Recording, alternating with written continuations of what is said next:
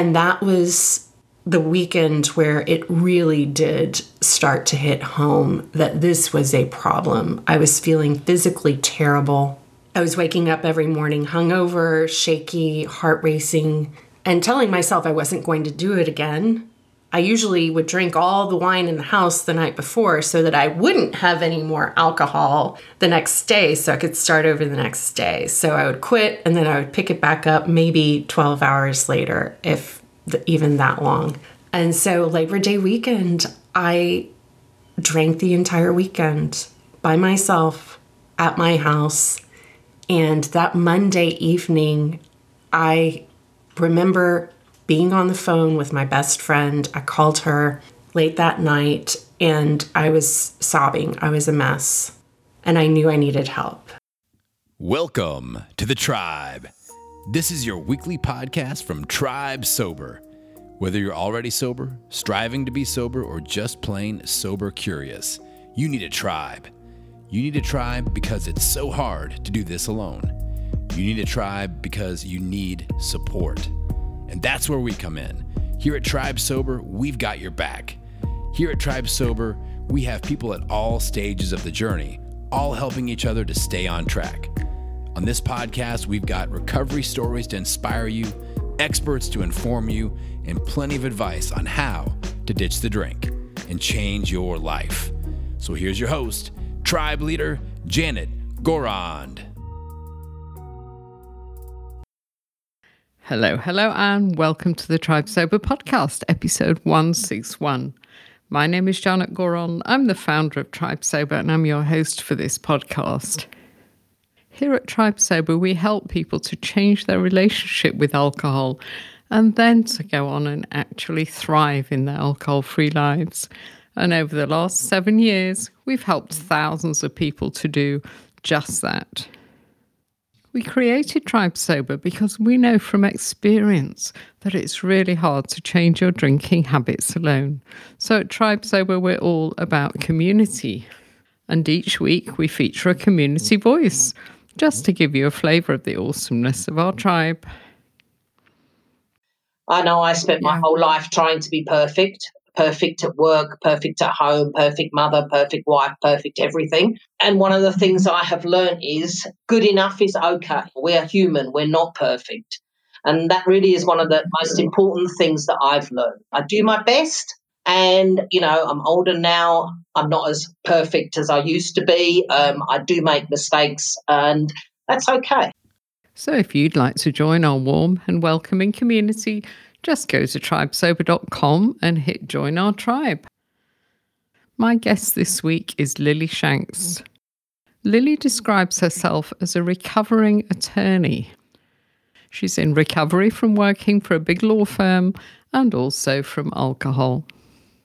After graduating from a top-tier law school, Lily practiced commercial litigation in a big law firm.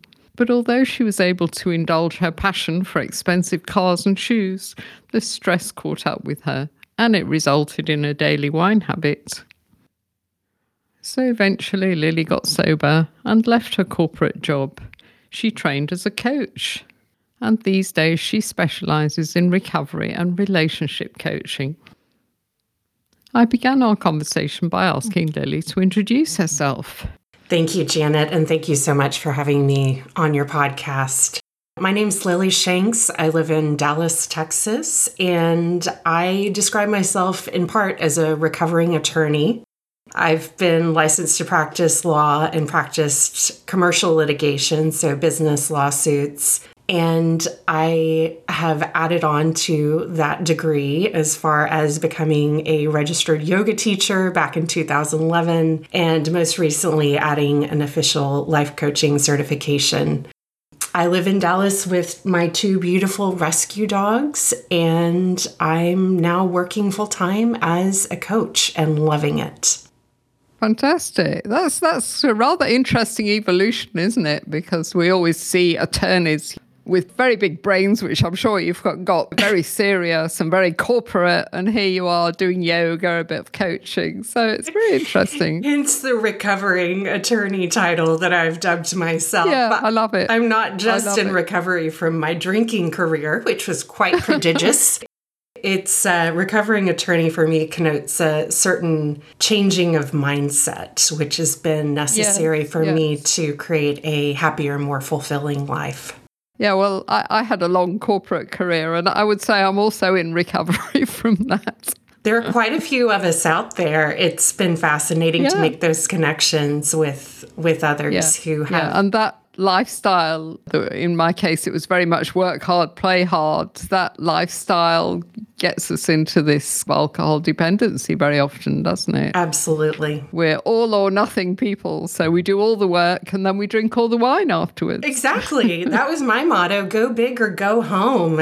And so that black and white thinking, that very extremist point of view has had to change. Yeah. So let's dive into the drinking story, shall we, that you described as prodigious and prolific. When did it all start, Lily? When did you start drinking? How old were you?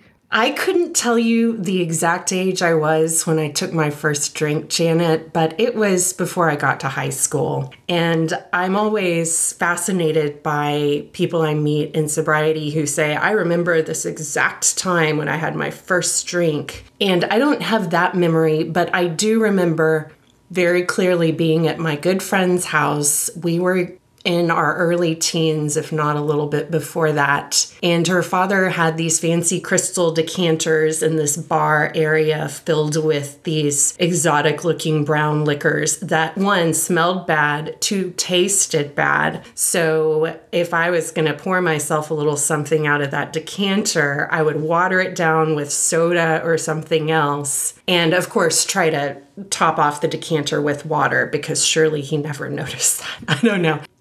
And it didn't taste good. It didn't smell good, and it burned. But I knew that it was going to change the way I felt. And I didn't get drunk that first time because it smelled so bad. But once I found the things like the super fruity wine coolers that were really popular back when I was starting to kick off my drinking career, those were great. I would drink lots of those. I would drink all of them. And so I pretty quickly became a binge drinker in my young age because I didn't have access to alcohol all the time.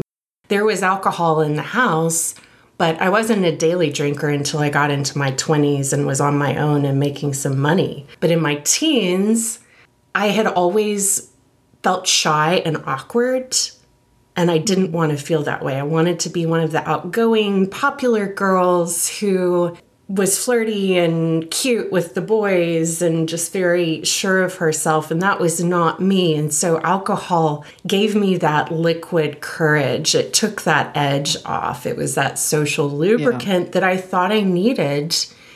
It gave me that and that's what I really love. From the time I started in my teens, let's say, until my later 30s, when I finally got sober, it gave me that It made me feel, or I thought it made me feel, smarter, sassier, prettier, funnier. I thought I was a better dancer when I was drinking. I was definitely more likely to talk to the guys or take my shirt off, right? So it really loosened my natural inhibitions. And that's what I wanted. I wanted to feel different. I wanted to be a different person instead of the awkward, pale redhead with the crooked teeth who was not always comfortable in her own skin. Yeah, it's like a magic potion, isn't it?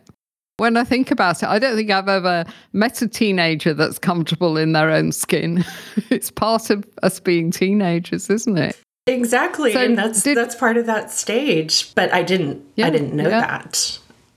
No, you think it's just me. Everybody else is totally relaxed. Yeah. How did they get the instructions on how to be cute and flirt and do all those things? And I missed out. I didn't know. You're listening to a podcast from Tribe Sober. So did I see somewhere, Lily, that there was alcoholism in your family? There is alcoholism in my family, although I didn't grow up in the typical alcoholic household. Neither of my parents are alcoholics, although I did grow up with the belief, right or wrong, some of the beliefs that I developed early on as a child before I was able to really examine them definitely played a part in my alcoholic thinking later in my life. Starting a little earlier than that first drink, I'm the only child of older parents. My parents had me later in their lives, and I took on the burden, or felt like I should be perfect and I had to do everything right, and that I should be independent and not ask for help and have the right answers. And I also took on these beliefs, not necessarily because my parents put them on me. These were just things that I assumed or that I developed on my own. I took on these beliefs and I ran with them, and it created a really lonely feeling underneath it all. If I have to be perfect and I can't ask for help, then I was totally reliant on myself. And I felt embarrassed if I got the answer wrong in my classroom. And I felt ashamed if I got a B on my report card. And I was typically an all A student, so that didn't really happen, but there was that underlying fear that I wouldn't get it right, that I wouldn't be the top. Yeah. And so those are some factors that I've had to examine, but also unlearn. And that loneliness is something that continued throughout my life until I really got into recovery and started to learn how to better connect with people. As an only child, I always wished I had a sibling, and I've always treasured my friendships and my connections. And I know I've heard it, many people have said it, and I do believe that connection is one of the main antidotes to addiction. Yeah, and the recovery community is amazing, isn't it? You meet other people that have been through this, and you just feel like you know them.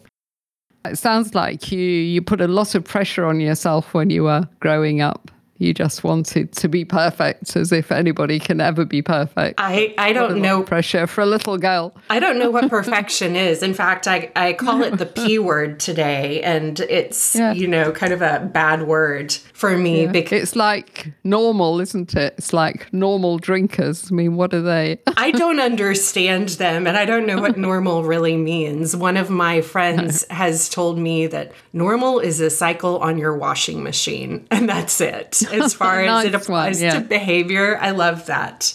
Yeah. But that drive for perfection, it served me. I did do well in school. I went to college. I went to law school, and I did well. And I was hired into this big firm where I was making a lot of money, and I was constantly chasing that next elusive thing or that next box that I thought I should be checking.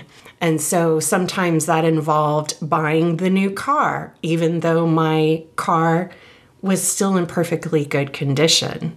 It was buying the really fancy shoes, and I have quite a few of those in my closet that aren't going worn. And so I was chasing that thing outside of myself that I thought would make me feel internally better, just like alcohol. I thought alcohol helped. Yeah.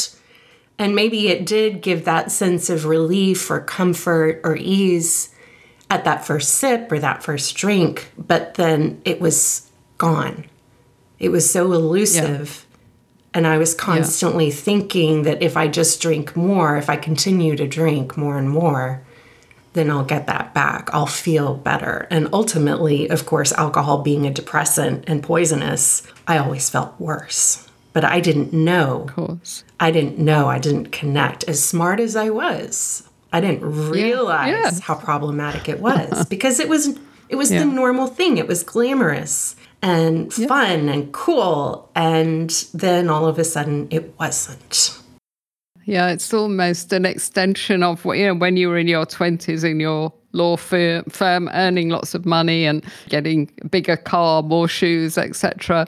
That's how society has been set up, really, hasn't it? We're all addicted to chasing happiness. And to us ladies in our corporate jobs, happiness seems like a new pair of shoes or a bigger car or something. But we're so off track because we never actually get there, do we? And it's almost as if we have to go through this fire and go through recovery. And then we start to understand who we really are, what we really want out of life. And it's actually not another pair of shoes. Surprise, surprise. It is surprising at first. And it takes what it takes, I think, for us to get to that realization. For me, it took quite a while. Janet, I was maybe 5 years into my legal career when I was recognizing already that there was a misalignment with my soul and what I was doing. Yeah. And of course, I didn't recognize that it was the alcohol because I thought the alcohol was helpful. And I didn't recognize that the shoes and the car weren't really making me feel better. It wasn't that financial happiness or validation that I was seeking. And so I left my big firm job and took a year-long hiatus where I got my 500-hour teaching certification. I taught full-time at a few studios here in Dallas, and I loved it. And that was my first real venture into true service work because I was drawn to yoga because it had been so helpful to me when I was so stressed out and not sure what to do. It reconnected me with my body and how I was really feeling physically, at least. Yeah. And so it was such a wonderful feeling. It was so fulfilling to be able to share that gift, share that practice with the students and the members at the studios. But then the money, the chase of the external started to catch up with me. And so I went back to practicing law. Were you in your 20s when you took that first year break, or was it a bit later on? That was right when I turned 30. I entered teacher training a few months later. So you had a year doing that, you loved it, and then were you going broke? Did you have to go back to work? I had some... You missed the finer things of life. I did. I had champagne taste, literally, on a beer budget. On yoga money. On yoga money. And I did have a lot of financial challenges that year. And wouldn't you know, even if my lights got turned off or the bills were past due, I still found the money to buy wine or whatever it was because that was a priority. Yes. I really had things in order. So yes, there was the financial need that took me back. Yes, because no doubt you'd got a certain lifestyle when you first practiced in law, which entailed bills.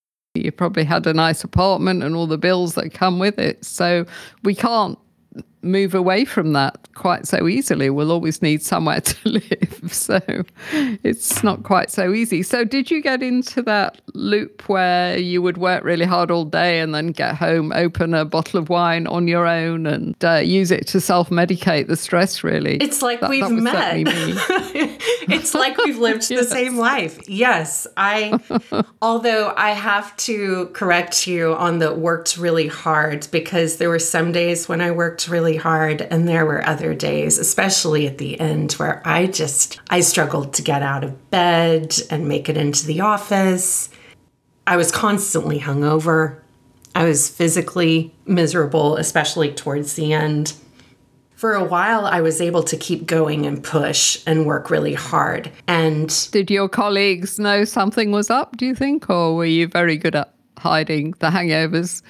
I think... Or maybe they had them too. I don't know. I think some of them caught on or had an inkling, especially if I showed up at the firm holiday party and got a little too drunk on the open bar there. I was that person. But nobody said anything explicitly to me about thinking that I might have a problem drinking. And I've even had conversations with former colleagues from law firms who expressed surprise that I was in recovery and that I had this drinking problem. I've even talked to a man that I dated while I was pretty active in my drinking, and he didn't realize it was problematic because I would be better at controlling myself when I was around him. We get good at that, don't we? Yes. Yeah. Yes. And so those external factors were things that did keep me in check to a certain extent until they couldn't anymore, and I was just out of control. Yeah. But I did a lot of drinking at home on the sofa all by myself. So when did you start to accept that there was a real problem here and Lily would have to get her act together? I think that ideas started to sink in really and truly in 2018. And my sobriety birthday is Labor Day 2018. So it took me another 9 months of really hard, intentional, very determined drinking to drink myself out of my drinking career. And I remember at the beginning of 2018, I would actually take it kind of easy on New Year's Eve because I thought that all the people who went out and got drunk on New Year's Eve were lightweights. They were drinking that night the way I drank most nights. And so I would still drink, but I would drink a little less on New Year's Eve just so I could be a little bit less hungover on New Year's Day. But I said I was going to do a dry January in 2018. It wasn't because I thought I had a problem with drinking. At least I didn't recognize it then. Maybe there was that underlying concern, but I tried dry January with the knowledge that I would go back to drinking, that would be my reward. I didn't make it the entire dry January. I had a few days where How far did you get? I couldn't tell you, Janet. I didn't keep track of it. I wasn't taking it that seriously. No. And drinking was what I knew. And so even though I would get a few days without drinking and I would feel better, I would be better focused, it was easier for me to complete that project that I needed to turn in, I always knew that I would go back to drinking because that's just how I assumed my life would go. I still thought it was glamorous to take a trip to Napa and be buzzed the entire time.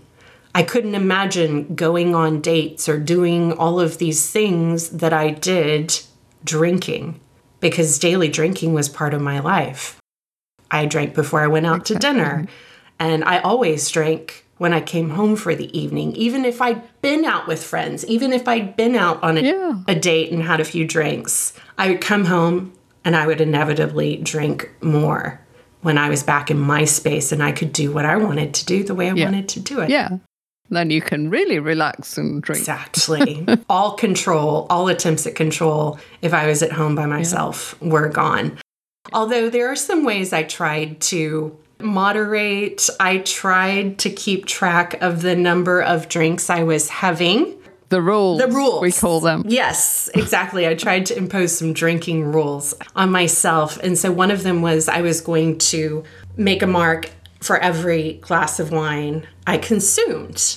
Of course, there were a couple of problems inherent in that plan because one, I didn't have the magic number where I was going to stop.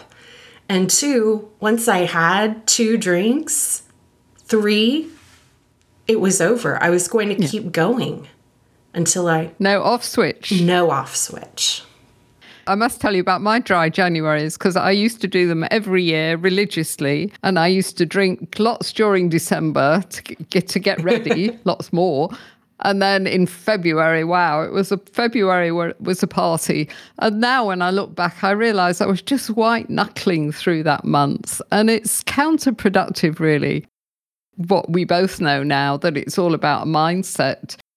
When you white knuckle like that, your subconscious is just recognizing that sobriety is miserable and it's not something you want to do because you're just staggering through January waiting for February. But because I used to manage that, white knuckling it, I used to say, well, I obviously don't have a problem with alcohol because I can stop for a month. So I was able to fool myself for another few years by dry January. So you had the willpower and the determination for those 30 days. But it's not about willpower, is it? It's about a mind shift. It's about limiting beliefs, and we'll talk more about that, I'm sure.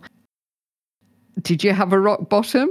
I had a rock bottom. I had so many moments, though, that could have been the rock bottom. But my rock bottom was Labor Day weekend 2018, and I'd been drinking really heavily the preceding months and honestly the years leading up to that weekend.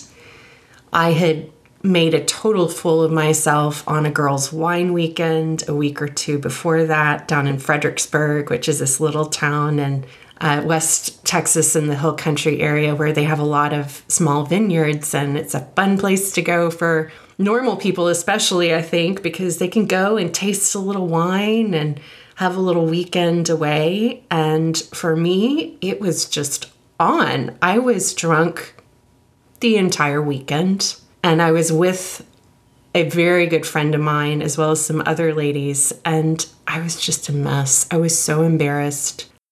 And that was the weekend where it really did start to hit home that this was a problem. I was feeling physically terrible.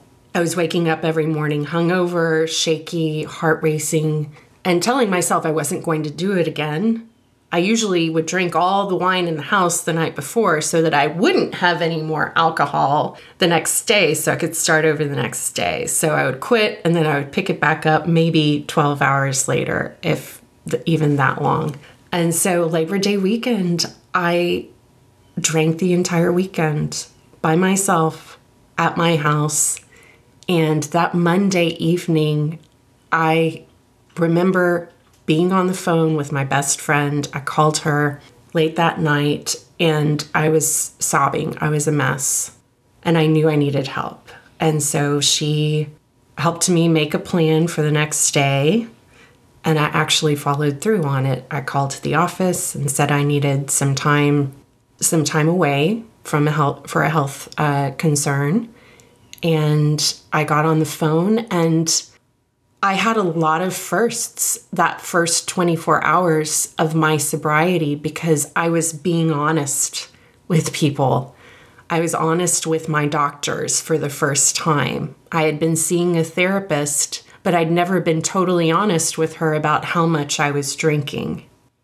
They were all so lovely and so helpful and gave me guidance, and I followed through with it. And so I was asking for help and being honest and willing to do something different. Well done. Can I just ask you before we leave those drinking years and move into recovery, did you have blackouts? Oh, yes, Janet. Yes.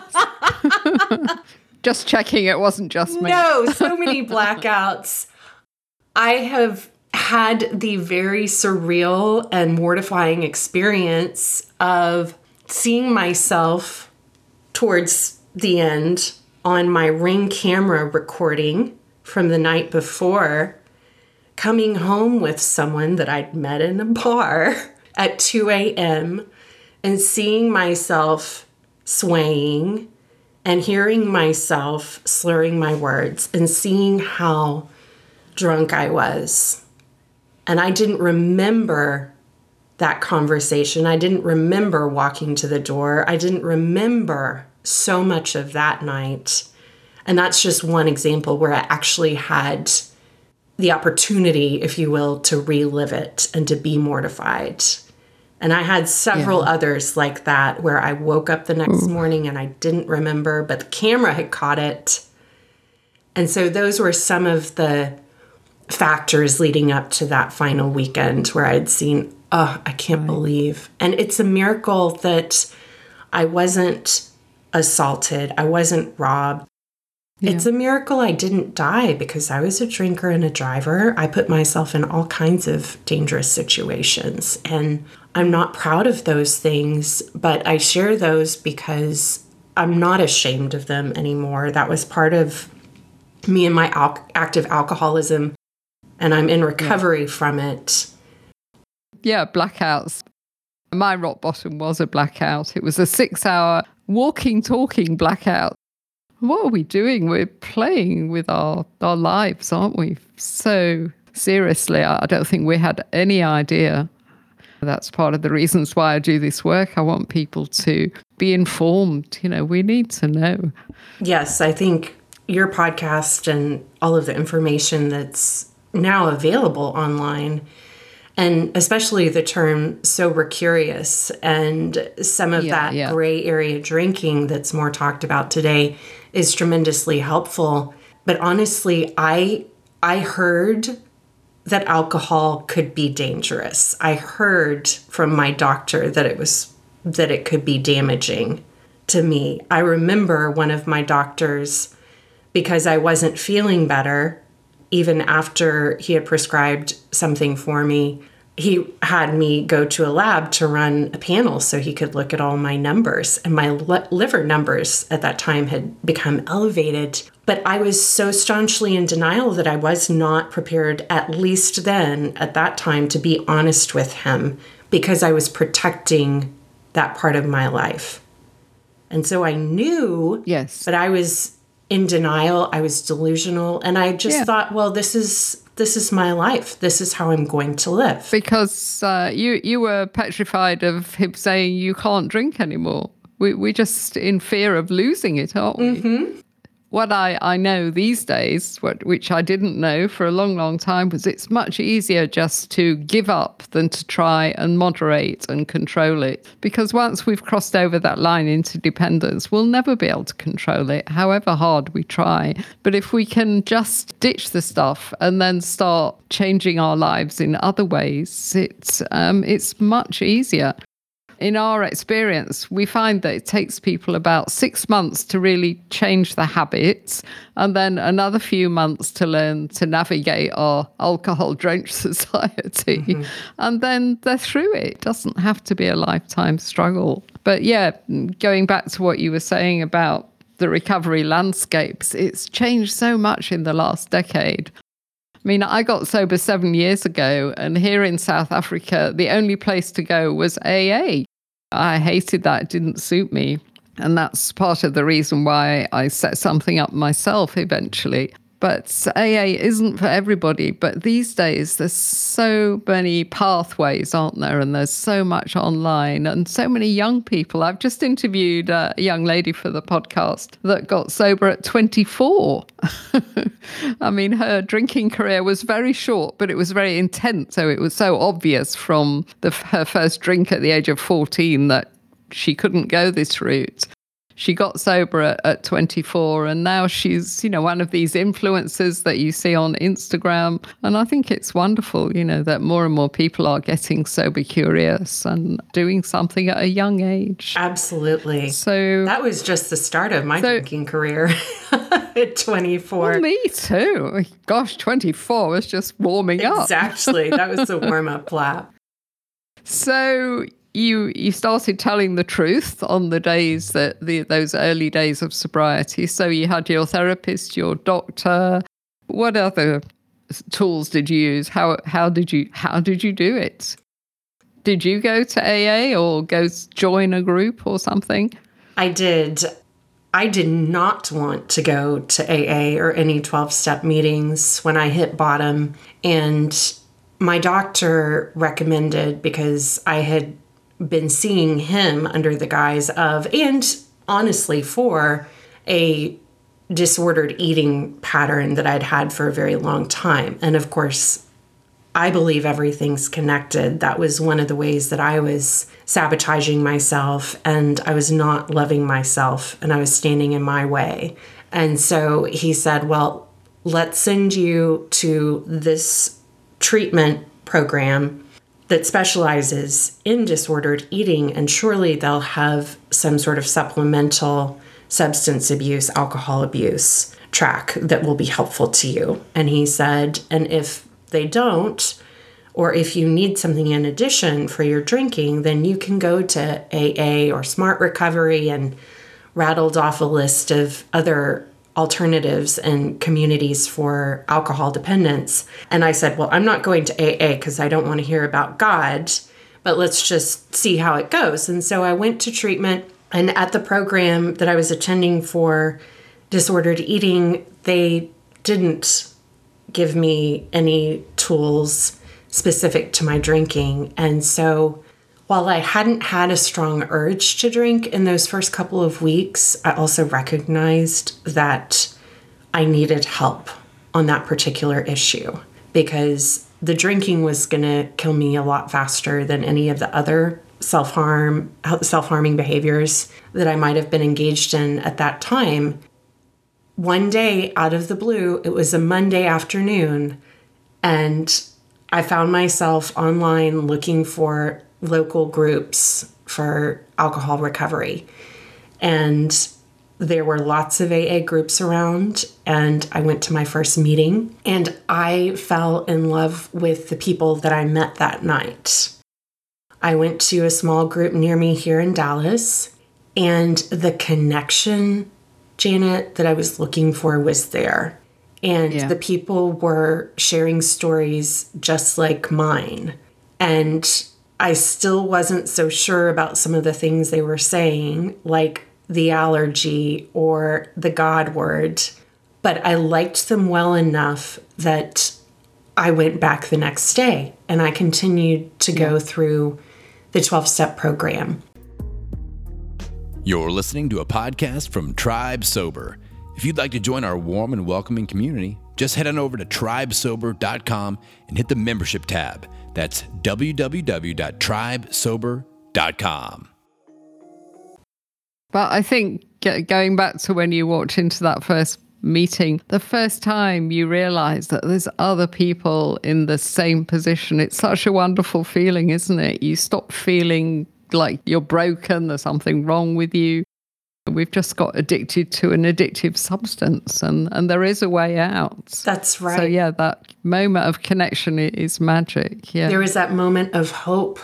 The connection, the ability, and the resource to get out of my house where I did so much of my drinking, and to go and be around other people in a different physical location, and to have people who understood and had a lot of experience in sobriety that they wanted to share with me was just tremendous. If I had kept in that pattern of isolating and not changing what I was doing, my people, places, and things, I have no doubt I would have slipped back into going to work, coming home, opening the bottle of wine, inhaling the first few drinks, and going into a blackout, pass out, or run out situation. Yeah. Isolation is the worst thing that we can do, isn't it? We've just got to push ourselves out of the comfort zone and connect with other people who understand us. It is. And it's so refreshing that there are so many places where we can connect. And I know people who have been able to get sober on their own. That wasn't my story, obviously, or have gone to church or have found connections online. And so there's no monopoly. And one of the things that I always encourage newcomers or people who are curious about sobriety is go check out all these different resources. Absolutely. Find what works for you, because what's working for me may not work for you, but there will be something out there for you if you really want to get sober. I say that to people too. Try different things. You can be a member of this one for a month, a member of this one for a month. There'll always be something for everybody, and there's more and more out there. It's brilliant.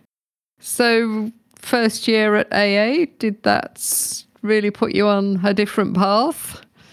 It did put me on a different path. I had so many firsts that first year. Before I had gotten involved in the recovery community, I was talking with my therapist at the time, and I was saying, well, how am I going to go to dinner without drinking? How am I going to date without drinking? How am I going to travel? How would I do anything? Because I drank every day. I drank for any occasion. How would you sit on a plane? Exactly. How would I do anything in my life without drinking? And so slowly but surely, I experienced the firsts of going to dinner sober, having friends in sobriety that I could talk to and go out with and learn to socialize without drinking and to have that support system. And so gradually I added experience by experience to my list of things I'd done sober, and I felt better physically. I had a better idea of who I was, and it just felt so much better. Everything was so much clearer. But those feelings, those things that I used to be running from, some of those were still present. That first year was great. Yeah. But I feel like in some ways I was so focused on getting to the year at times that I was clinging on a little bit. I didn't white knuckle it, but I also really wanted to get to that first year. And then surprise, I reached a certain time, a certain milestone, and it's not that anything necessarily had changed except the date on the calendar. And so I honestly have done much deeper work looking at myself and improving my self-esteem, my relationship with myself after that first year. The first year was tremendous, but I couldn't reach that milestone and then say, okay, I got a year, I'm good. That's not my experience. No, I had to. That's just the beginning. It's just the beginning. Yeah. One of the things that I stopped doing when I got sober was I stopped dating because I had other patterns that were not aligned with my soul and with who I wanted to be. And I was looking at other experiences, other external objects, not to objectify men or people in general, but I thought, just like the shoes or the car, if I'm dating the right person, then that's going to help fix me.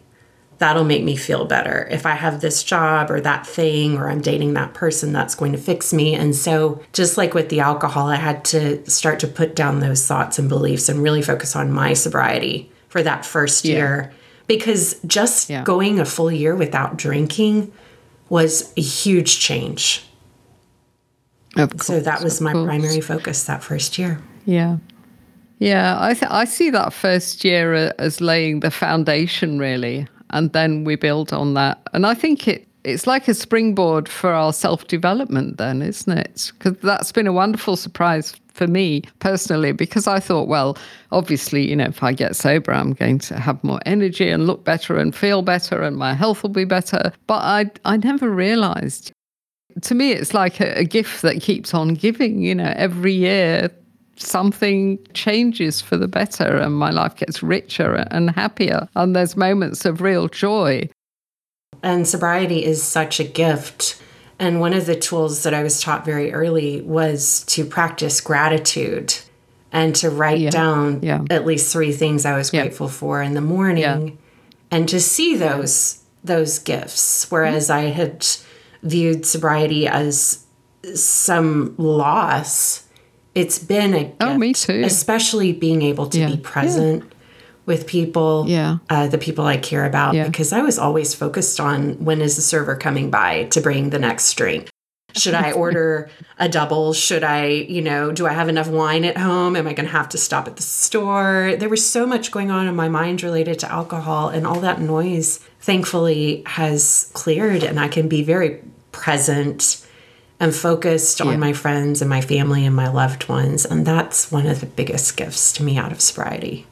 Yeah, there are so many gifts. And the thing is, I think, when we're drinking and we know that we've got to make a change, we think, I'm going to lose so much. We don't realize we're going to gain so much. And the things that we do lose, blackouts, hangovers, regrets, random bruises that I can't explain.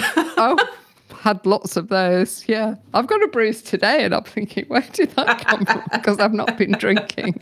But it just brought back that memory. We used to call those UDIs, unidentified drinking incidents. Yes.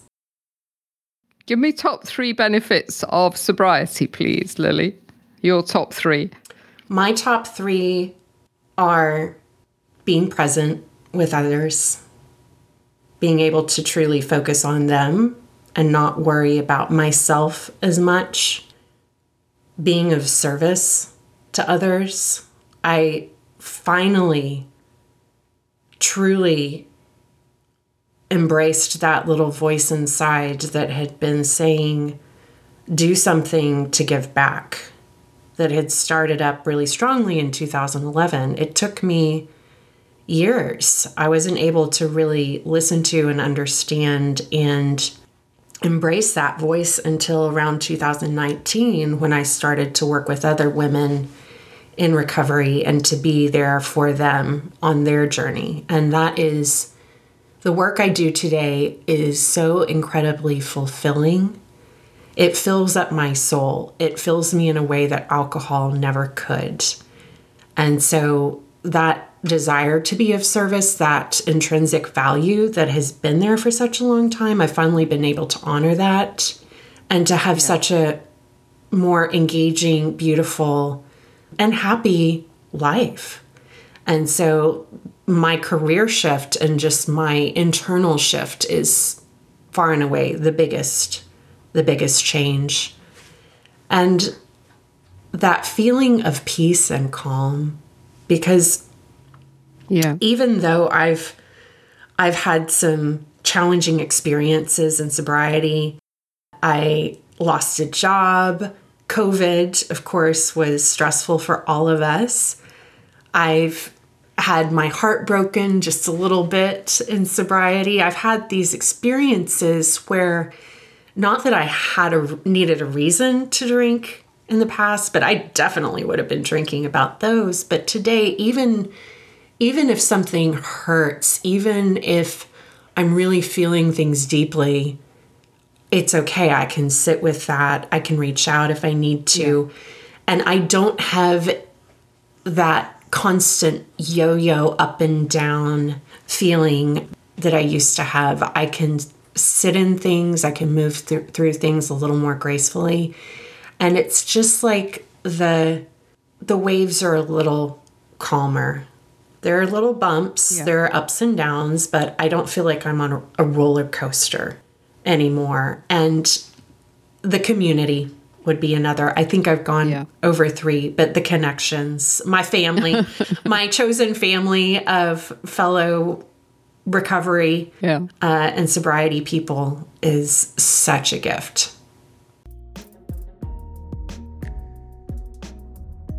Every Saturday afternoon, we open up our Tribe Sober Zoom Cafe. It's a safe space where our members can connect, check in, and just shoot the breeze about alcohol-free living. If you'd like to be a guest at the cafe one Saturday, just drop us an email at janet@tribesober.com. That's Janet, Janet, @tribesober.com, and we'll send you an invitation. Yeah, exactly what you were saying, Lily. Just because we're sober doesn't mean that our life is perfect. But I think we learn how to be comfortable with being uncomfortable. We don't feel we've got to chase away every little emotion with alcohol. We deal with it. And I still get down sometimes like I used to when I was drinking. And I think, I need a glass of bubbly to cheer myself up kind of thing. But now I think, I feel I've got the blues today. But then I think, well, in a couple of days, I'll be fine.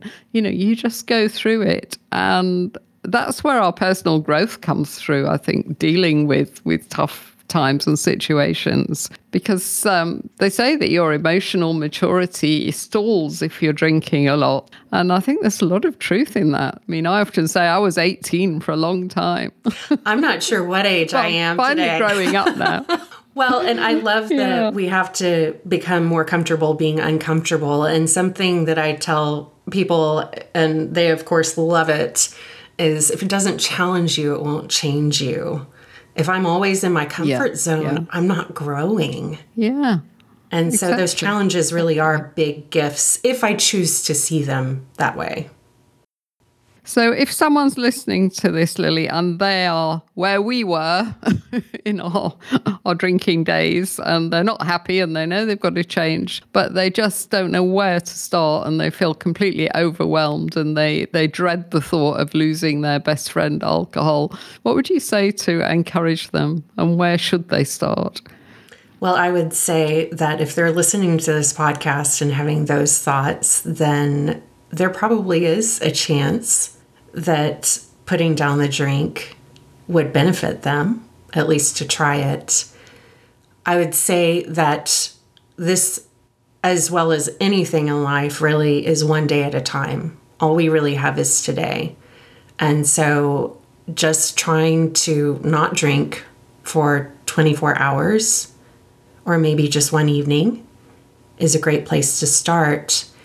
But most importantly, that person is not alone. I'm here, you're here, your community, Tribe Sober is here. There are so many people out there who want to help that individual. And so I would say reach out. Yeah. And I say to people, even if you're still drinking, just connect, listen and learn. And then you'll start thinking, maybe I can do this. Look at all these other people doing this. Absolutely. Maybe I can too. I know a lot of people who reached out the first time or came to meetings or visited groups who were drinking while on the meeting or drank before they walked into the in-person meeting. Whatever it was, we don't care. We love you. We understand. Yeah, we've all been there. So let's talk about your coaching. What made you decide to qualify as a coach? Looking back, I had been a coach for a long time. I just didn't recognize it. And I wasn't very aware of the coaching industry until the COVID era. But I had been working with clients in some sort of coaching capacity in my legal career to a certain extent. I had been coaching yoga students and clients who I'd work with one-on-one on mindfulness and yoga and movement for years. And so when I got into sobriety and I became a sponsor and started working with other women in recovery and being there for them, all of those jobs, all of those responsibilities entailed some degree of coaching. And so I remember very distinctly my 40th birthday, everything in Dallas was iced over, and I was at home on the sofa with my dogs, and I was reflecting and thinking to myself, I want to be doing something different next year. Because at that point, I was still pretty involved in a law firm, and I was still primarily working as an attorney. And so I offered up to the universe a request to send me some guidance. And a week or two later, coaching, I'm not sure how it came to me, but I started really digging into it. And so I found a certification program and I added the official title, and away I went. And I've worked with people in recovery, but I've worked with a lot of non-recovery, non-sober people as well, normal people, if you will, because we all have the same concerns. We want to build our confidence or improve our love lives or our well-being. And so it's been such a fulfilling path. And I wouldn't have gotten here if I hadn't been sober. And most recently, I've added on a certification for relationship coaching, because that's some place where I've been doing a lot of deep work with my own coaches over the past couple of years, and just looking at how I relate to people in my life, not just romantic relationships, although those are important too. And it's been really incredible to see the universe has been sending me a lot of clients who are just interested in their relationships and their patterns and changing those. Fantastic. So how can people find out more about you and your coaching? You've got a website, haven't you? I've had a look at that. Remind me what it's My called. website is myinternalweather.com. That's right. And you can email me directly, Lily, Lily, at myinternalweather.com. And I have some sober dating tips on there. I have some mindful eating tips. So it's a very holistic view and hopefully some resources that are helpful to people. Thank you so much, Lily. Let's pull out some key points. Lily discovered alcohol at a young age via the liquor cabinet of one of her friend's parents. It tasted disgusting, of course, but somehow she knew it would change the way that she felt. So she persevered and found ways to disguise that bitter taste of alcohol. As a shy teenager who wanted to be popular, Lily found that alcohol gave her the liquid courage that she needed. As the only child of older parents, she felt she had to be perfect. She had to do everything right. And she also felt that she had to be independent and not ask for help. These two beliefs led her to a feeling of loneliness, a feeling that continued as she grew older. The loneliness was a feeling that would last until she got into recovery and learnt how better to connect with people, when she finally learned that connection was the opposite of addiction. As a straight A student, Lily would worry about the possibility of getting a B. Her drive for perfectionism helped her to graduate, to get through law school, and then get a highly paid job at a top firm. However, she was always chasing the next thing, the next box to be ticked. Buying a new car and more shoes, even though she didn't need either. She thought it would make her feel better, which it did, but only for a very short time. She was using this same strategy with alcohol, drinking more and more in the hope that it would make her feel better. But of course, as it's a depressant, it only made her feel worse. Like many of us, Lily was under the illusion that alcohol was glamorous and fun and cool, and I guess it was, until one day it wasn't.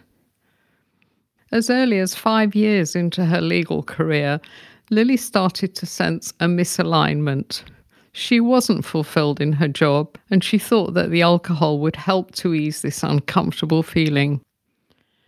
She took a year's sabbatical and got her yoga teaching qualification. She then taught full-time for a while, which she really enjoyed. Yoga had helped her to cope with her stress, and she loved the fact that she was able to share that with her students. But the bills were still coming in, and Lily felt under financial strain, so she returned to practicing law. She was using wine at the end of the day to self-medicate her stress, and eventually she could feel it affecting her work performance. Some days she struggled to get to work as she was battling a severe hangover. But like many of us, Lily became an expert in disguising her drinking problem. So much so that former colleagues and friends were surprised to hear she's now in recovery. Like many of us, she did a lot of her drinking alone, on the sofa, at home. Things began to change for Lily in January 2018. She tried to take a break for dry January, but found she couldn't notch up more than a few alcohol-free days. And of course, she always intended to go back to drinking at the end of January. Doing a challenge like dry January is when a lot of us realise for the first time that we've become dependent. So when you join Tribe Sober, the first thing we do is put you on a 30-day alcohol-free challenge so that we can help you to assess your level of dependence and what kind of help you need from us. Short challenges are great to test your dependence, but the true benefits of sobriety don't come in until you've been alcohol-free for a few months. So it's important to push through and keep going. Like most of us, Lily tried to moderate, and she imposed some rules around her drinking. But of course, after 2 or 3 drinks, there was no off switch. Lily finally ended her drinking career in 2018, finishing it off with a few months of intentional heavy drinking before accepting that she would have to make the change. She had a series of rock bottoms, including a ladies' wine tasting trip and a weekend drinking alone in her apartment.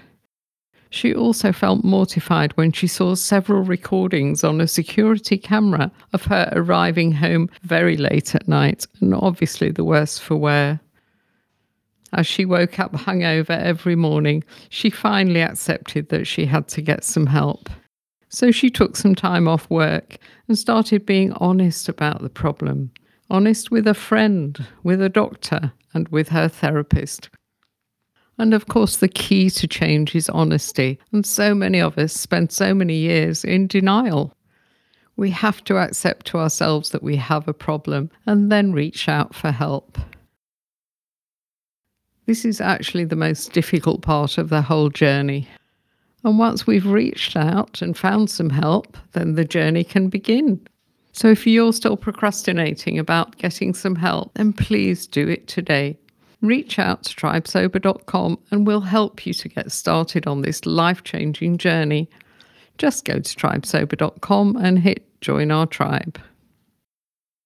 As Lily said, we have to be ready to keep an open mind and try something different. She'd been resistant to the idea of AA, but she managed to find a small group that she loved. She found the connection she'd been looking for, people who were sharing stories just like hers. That's such a special moment, the moment we realise we're not alone in this. Lily's experience shows the importance of keeping an open mind, and we agreed on the strategy to keep trying different groups until you find something that resonates.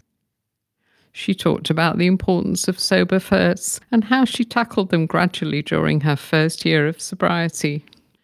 She also stopped dating as she wanted to focus on herself rather than looking for a partner to make her feel good. As she said, going a year without drinking was a huge change for her, so it had to be her primary focus. And at Tribe Sober, we advise people to throw the book at their sobriety and treat it as a major project for that first year. So Lily's first year was spent notching up sober firsts, appreciating the benefits of sobriety as they came in. But it was only in year 2 that she started to do the deeper work. We agreed that year 1 is just the beginning of the journey and that there is so much more to recovery than not drinking. Take a listen to Tribe Sober podcast episode 61 from September 2021 and you'll hear a rehab doctor explaining that for every year we drank, we should allow a month of recovery. So if, like me, you were drinking for decades, your recovery will not be quick, but you will be noticing more and more benefits of sobriety as the months pass. Lily and I both agreed that life doesn't become perfect when we get sober, but we'll be better able to cope with the challenges. Personal growth comes from dealing with difficulties. And as Lily said, if it doesn't challenge you, it doesn't change you. These days, Lily is a life coach, a sobriety coach, and a relationship coach. You can connect with her on myinternalweather.com, which is her website, or you can email her lily@myinternalweather.com. So let me end with a message from one of our chat rooms, from Ellen in the US. Ellen is singing the praises of my colleague Sue. I do enjoy the Zooms immensely. So many helpful tips, book recommendations, and just general support with people who understand each other.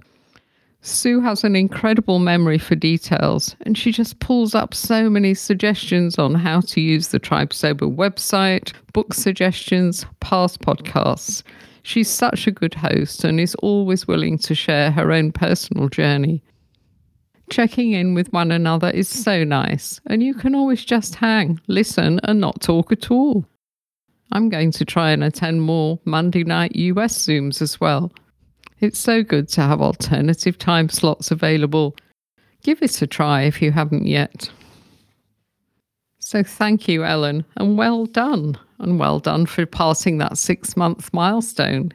It's been a joy to add you to our 6 months plus WhatsApp group. So if you'd like to join Tribe Sober and access our regular Zoom chats, then just go to tribesober.com and hit join our tribe.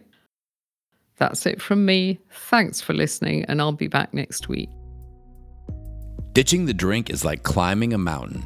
It's hard, it takes courage and grit, and an experienced guide. And that's where we come in.